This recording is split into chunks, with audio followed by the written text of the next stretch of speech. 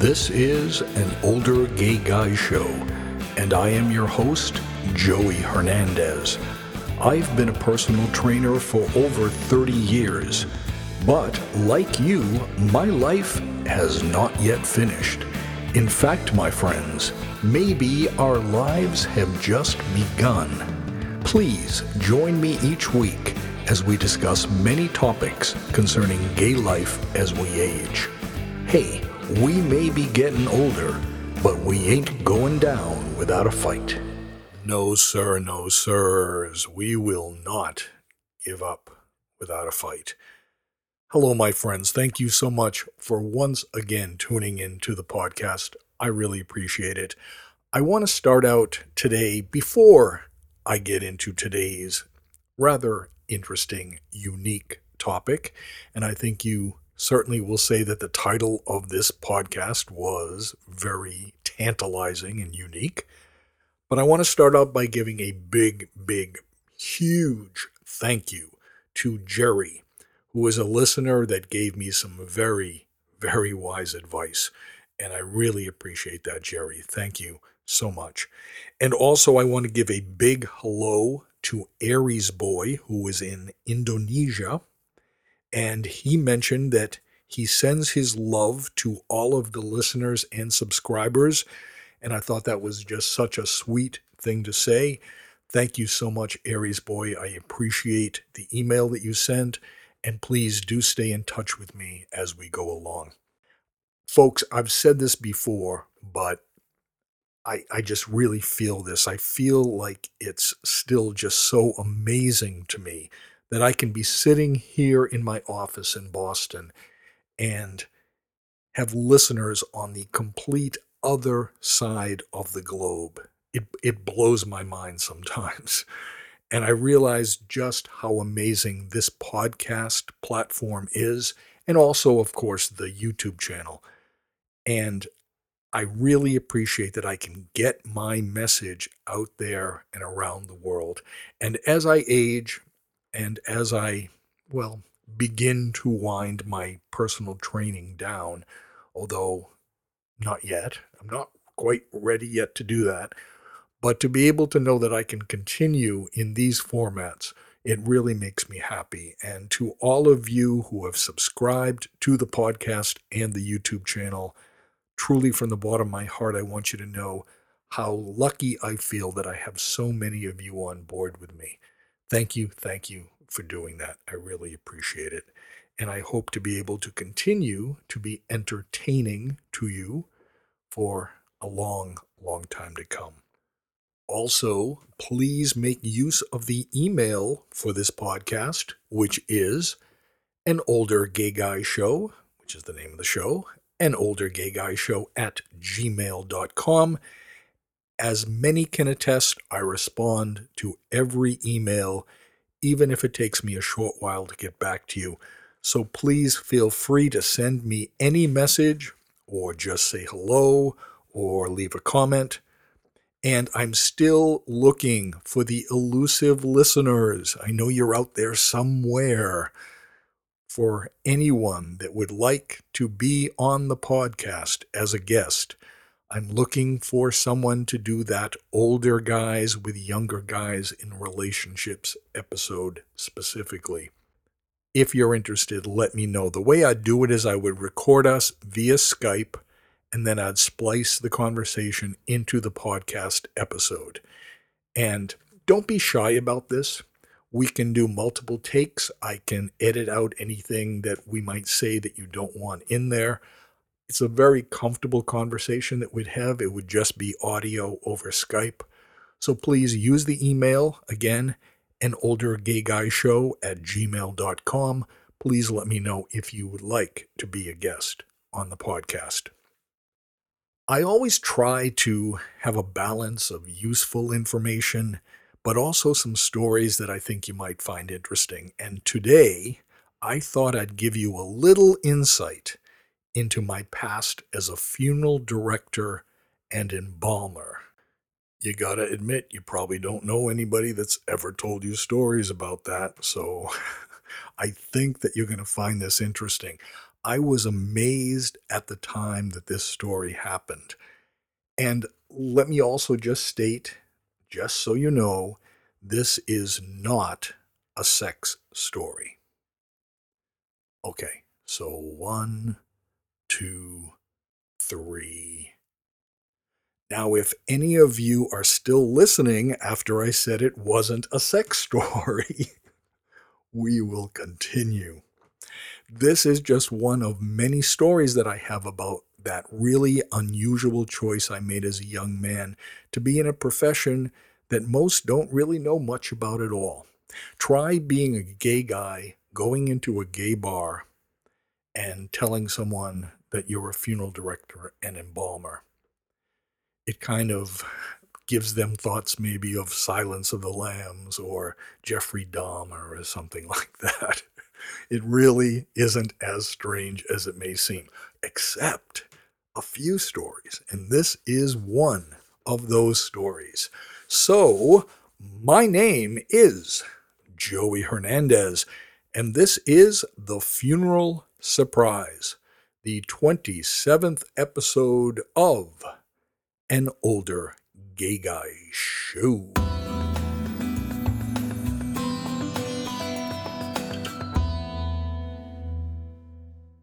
So I've never had the pleasure of telling you one of my funeral stories. And just to give you a little background on how all of this happened, it was after my parents had died when I was younger that I had been to so many funerals in my family. My grandparents had died when I was really little, and aunts and uncles. My father died when I was 12. My mother died when I was a teenager. And I think I mentioned at one point that I was engaged to a girl when I was younger. And this was after my parents had died and we were living together. And I was trying to figure out what the fuck to do with my life. I had been to the Boston Conservatory of Music. I had studied music for 3 years. And I just didn't want to really continue with that as a profession. I wanted to find something that would work for me, something that I felt like I fit into. And one day, my fiance and I were out drinking and trying to brainstorm about what kind of profession I should go into. And I talked about, y- just kind of jokingly, I said, I've been to so many funerals and wakes. I might as well work in that profession, Wouldn't that be great? I could just wear really cool black suits and I could drive big black shiny cars and limousines and I could arrange flowers, even though like I had no fucking idea how to arrange flowers. It just sounded good. And she said, "Well, why don't you do that?" And I'm like, "Really?" And she's like, "Yeah, why not look into it?" So I went to the Funeral Director College here in Boston, which was the New England Institute of Anatomy, and I got a catalog that described the programs and the courses. And so we went out for coffee with the catalog, and I'm sitting there and I'm reading it, and I'm like, oh my God, look at this. And one of the courses was restorative art. And that was a course about how to rebuild faces for people that have had accidents and can't be viewed.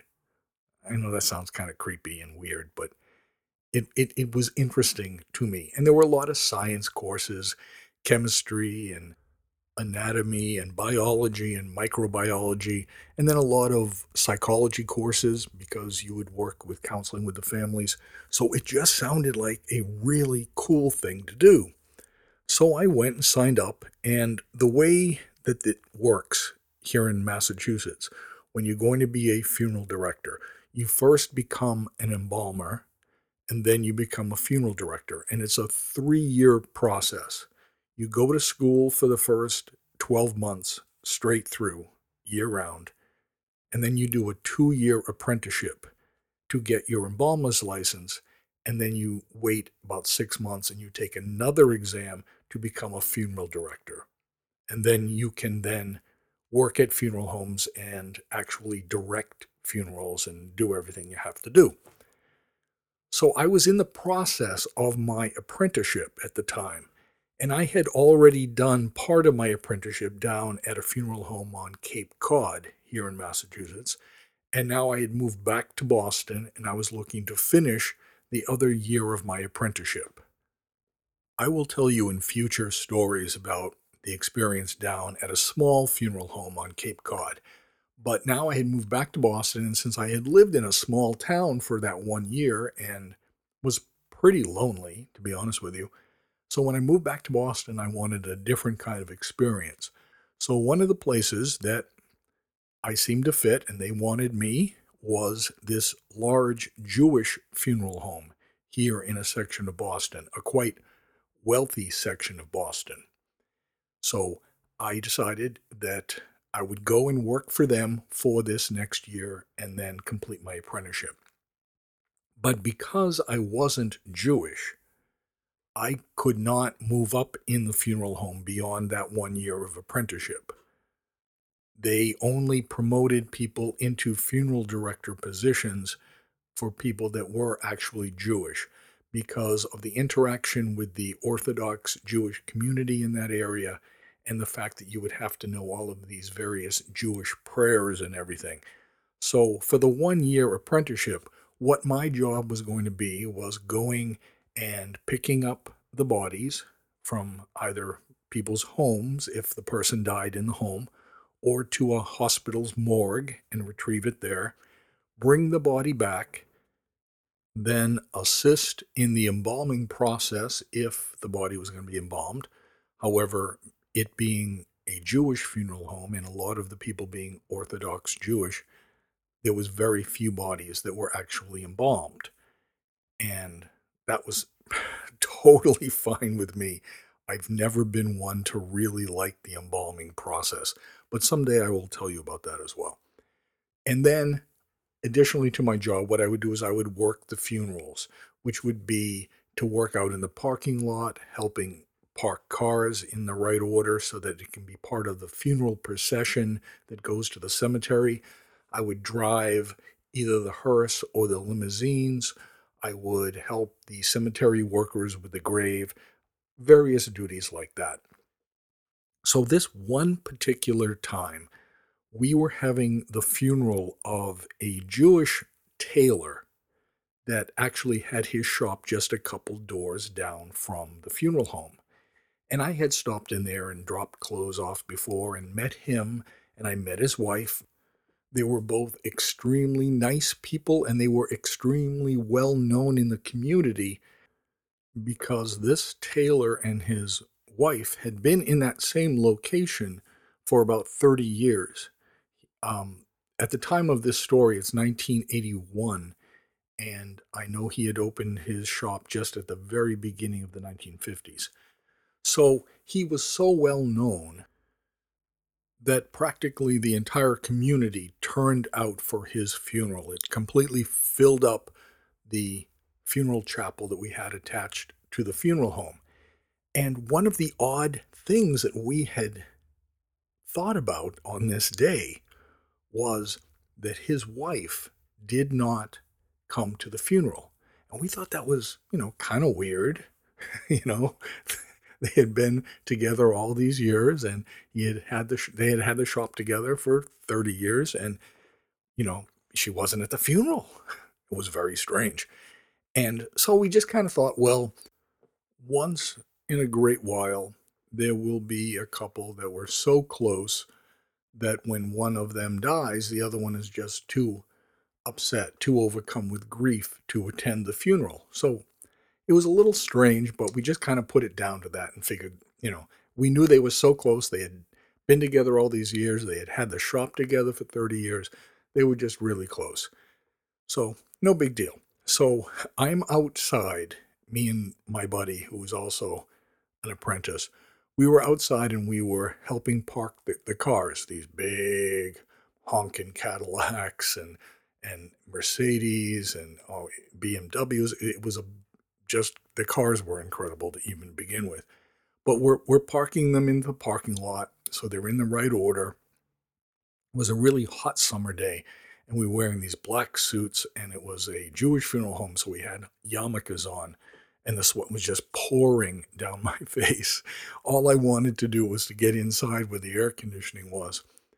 So we're just about done, and I keep thinking, oh, good, I'll get to cool off in just a few minutes.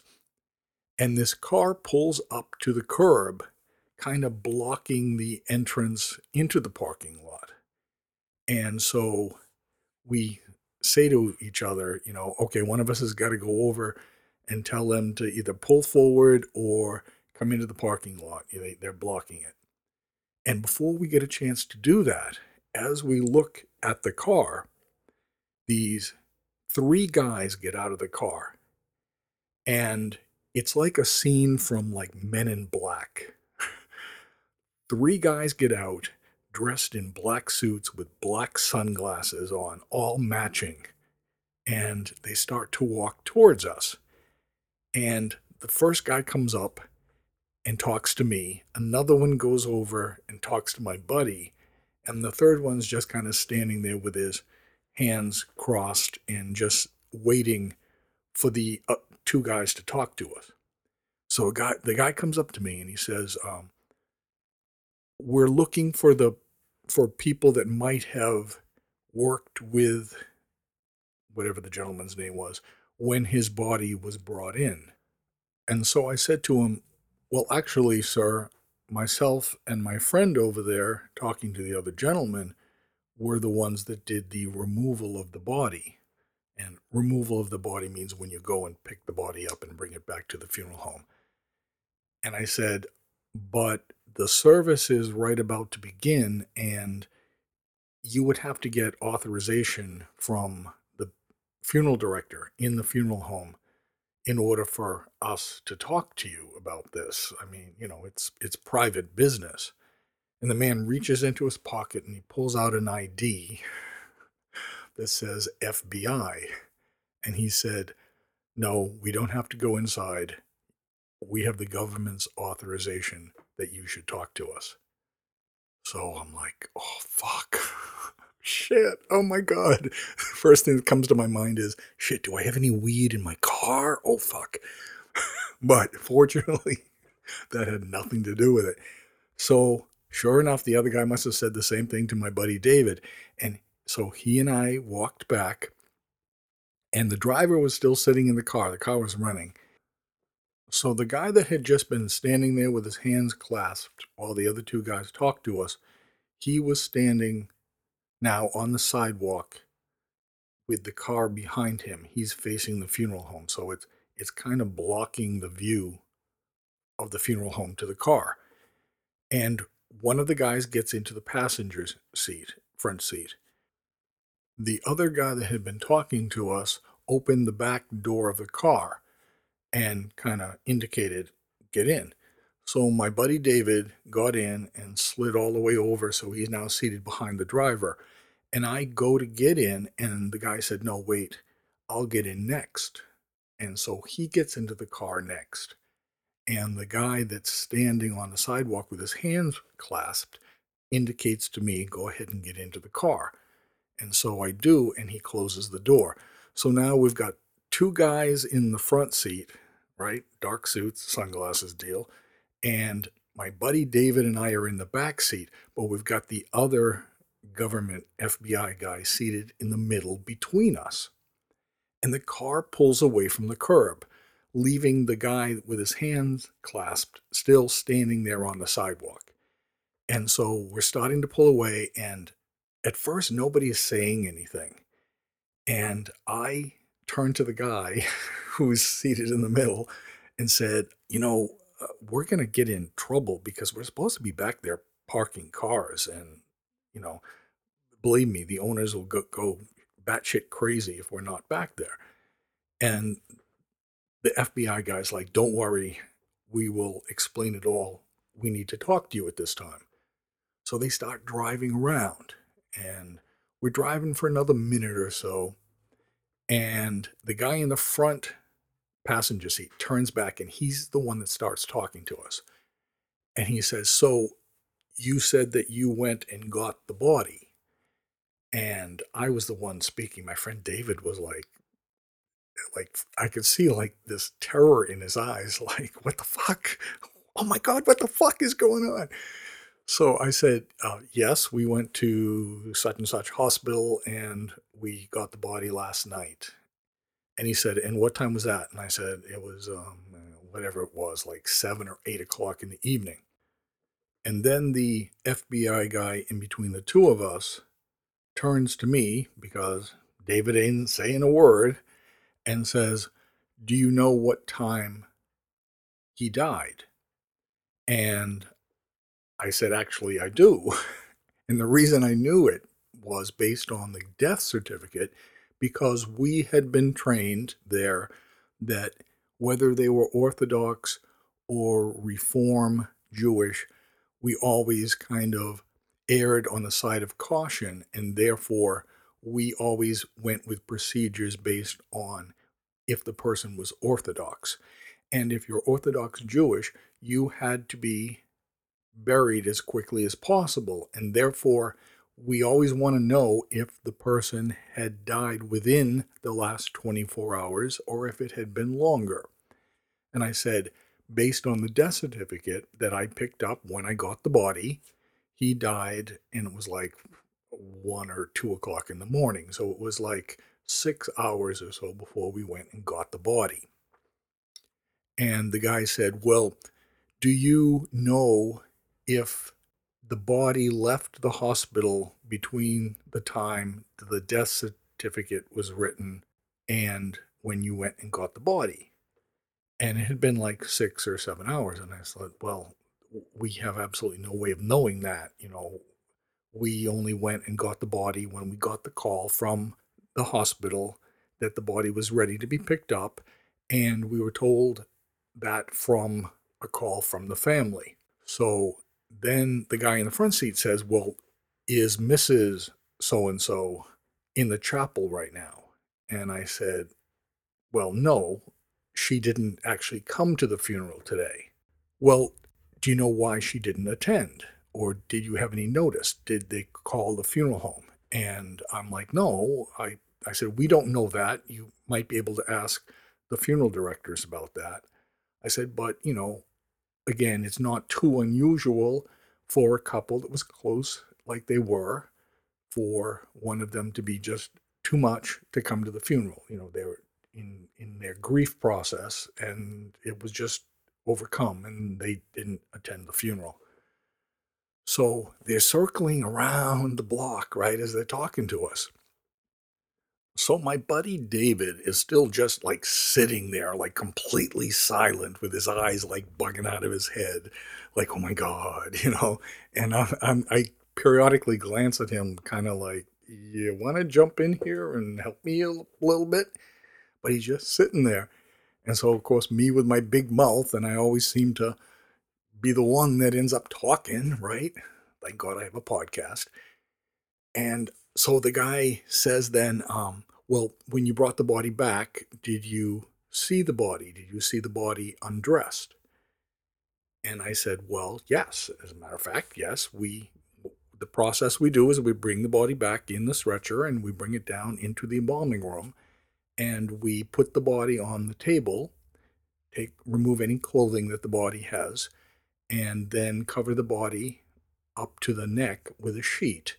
And then either the body would be embalmed by an embalmer, or there's this society that comes in that works with Orthodox bodies, and they go through this little ceremony of prayer and washing of the body. And I said, so we always, take the clothes off the person, just kind of give them a little rinse down to make them a little cleaner, and then we cover them with a sheet. And he said, so was it you two that did that? And I said, yeah, David and I both worked with the body. And then the body wasn't being embalmed. So we were just leaving it there for the day until someone worked with the family. And that's when they pick out the casket and all of that crap. So he said, well, when you undressed the body, did you notice any markings on him? And I said, no, not that I recall. And he turns to David, and David just kind of like shakes his head. No words come out of his mouth, right? No help whatsoever. So I said, I didn't notice anything that I can recall. And he said, well, what do you do with the arms after the body's washed when the sheet goes over? And I said, well, just because rigor mortis sets in at a certain point, we tend to cross the arms and link the hands over their stomach so that that body is in that position so that if rigor mortis comes in, it's not a lot of trouble to get the body into position when it's going to be dressed and into the casket. And he said, did you notice any markings on the arms?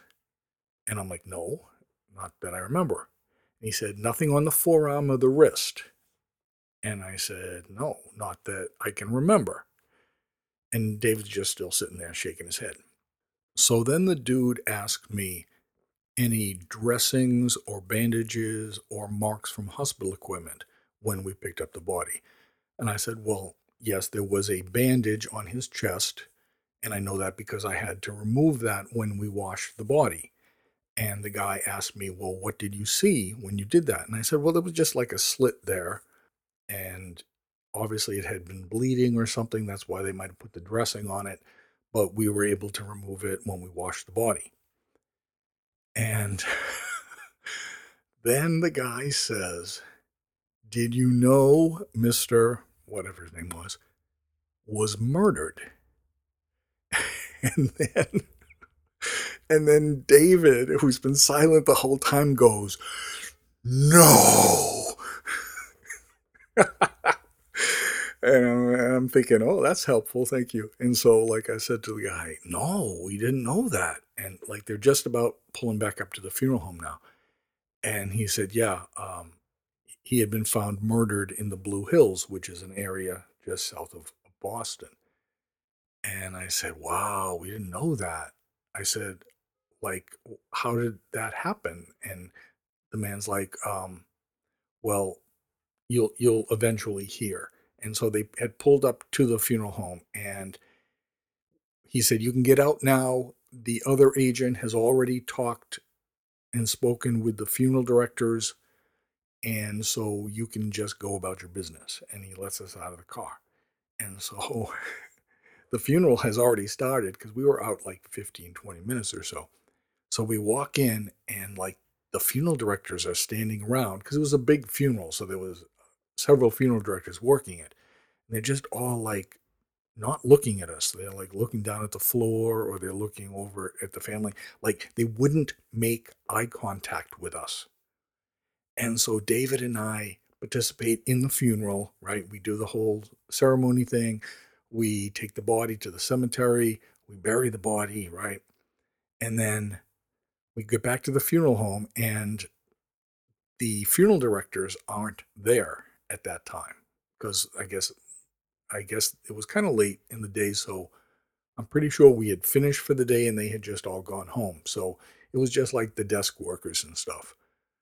So we didn't want to say anything to those people. They were women. We didn't know if they knew anything about it, so like we didn't say anything. But we left there, and Dave and I went for drinks across the street at this Chinese restaurant. And the whole time we're like talking about it, like, what do you think happened? How could he be killed? Do you think his wife killed him? Do you think someone killed his wife and him? Like, what do you think happened? So the next day, we go in, and one of the funeral directors that owns the funeral homes, his name is Manny, he was working in the office in the front. And David and I walk in, and David, again, his normal quietness. And I say, man, Manny, you gotta tell us what the hell that was about. He was killed? He was murdered? And Manny said, close the door. So we closed the door. He said, sit down. And we sat down, and he's like, yeah, it seems that Mr. whatever um, and his wife weren't tailors. And Dave and I kind of glanced at each other, and I said, well, what do you mean they weren't tailors? They ran that shop for all these years. Everybody knew them. That's why everybody came to the funeral. And the Manny's saying, well, yeah. I mean, he's been a tailor, but he's not the original tailor. And so I'm like, what do you mean? And he's like, well, it seems that nice little Mr. So-and-so and his nice little wife weren't actually Jewish tailors. They had been Nazis in Nazi Germany, and they had killed the original couple, and they took their name and they came to the United States and lived here all these years under their name. And then, like, David finally starts talking and he says something like, oh, right, like they didn't have any children and they didn't have any other relatives that came to the funeral. It was all just people in the community. And the funeral director's like, yeah, right. And he said, and what happened was a Nazi hunter found out, stalked him, and killed him, stabbed him in the chest, and killed him in the Blue Hills. And I'm like, whoa, wow. And so I said, and Mrs. whatever. And he's like, she's disappeared. They're looking for her. They're looking for her. The FBI's looking for her. And probably the Nazi hunter is going to look for her too. And we're like, wow. And David's like, he turned to me. He's like, that's why they asked us about marks on the body. And he said, oh, yeah, the chest wound that had been covered, that knife, that slit was a knife mark. And the funeral director said, yeah, but they were also asking you about marks on the body before his death. And so, like, we're sitting there like, what's that all about? And Manny says, well, they had been in a concentration camp in Germany. That was known. So they would have had numbers on them from having been in the concentration camp if they had actually managed to escape and get out and come to the United States for safety. He said that's why they didn't have any marks on them, because the real couple was killed, and this Nazi officer and his wife came to the United States posing as them and settled down here and ran their little business nice as can be and just tried to forget it all. He said, but there are people that are not going to forget it, and they're going to look for these people and track them down. And he said, that's what happened. And so his wife, well, who knows? She might turn up dead. She might turn up alive. Who knows? And actually, we never did hear anything about the wife. She was gone. There was no information about that. But that was like one of the most unusual things that ever happened as a funeral director. That's why I know these details so well. I've told this story so many times, like starting like the next week from when it happened. I was telling people like, you wouldn't believe this. And so, yeah, really strange. I have other interesting, bizarre things that happened as a funeral director. I will eventually tell you, I'm sure. But that story was just a little taste of some of the interesting things that can happen when you're working in that business. After doing it for 5 or 6 years, I just had to get out. I just couldn't handle it anymore emotionally. And so I got out, and I had started my personal training business by then. So I just continued with that once I permanently moved back here to Boston and finished with the Cape. I went back to the Cape after working for the Jewish funeral home, and I'll tell you that story another time. Meanwhile, hope you enjoyed that. Yay, a Nazi story! That's wonderful. Can't do better than a good Nazi story. Thank you so much for joining me. I will be back soon. Please subscribe to the podcast if you like this. Please check out the back catalog and listen to previous episodes. You'll find all kinds of different things around. This is Joey Hernandez. Thanks again for listening. Talk to you soon. Bye.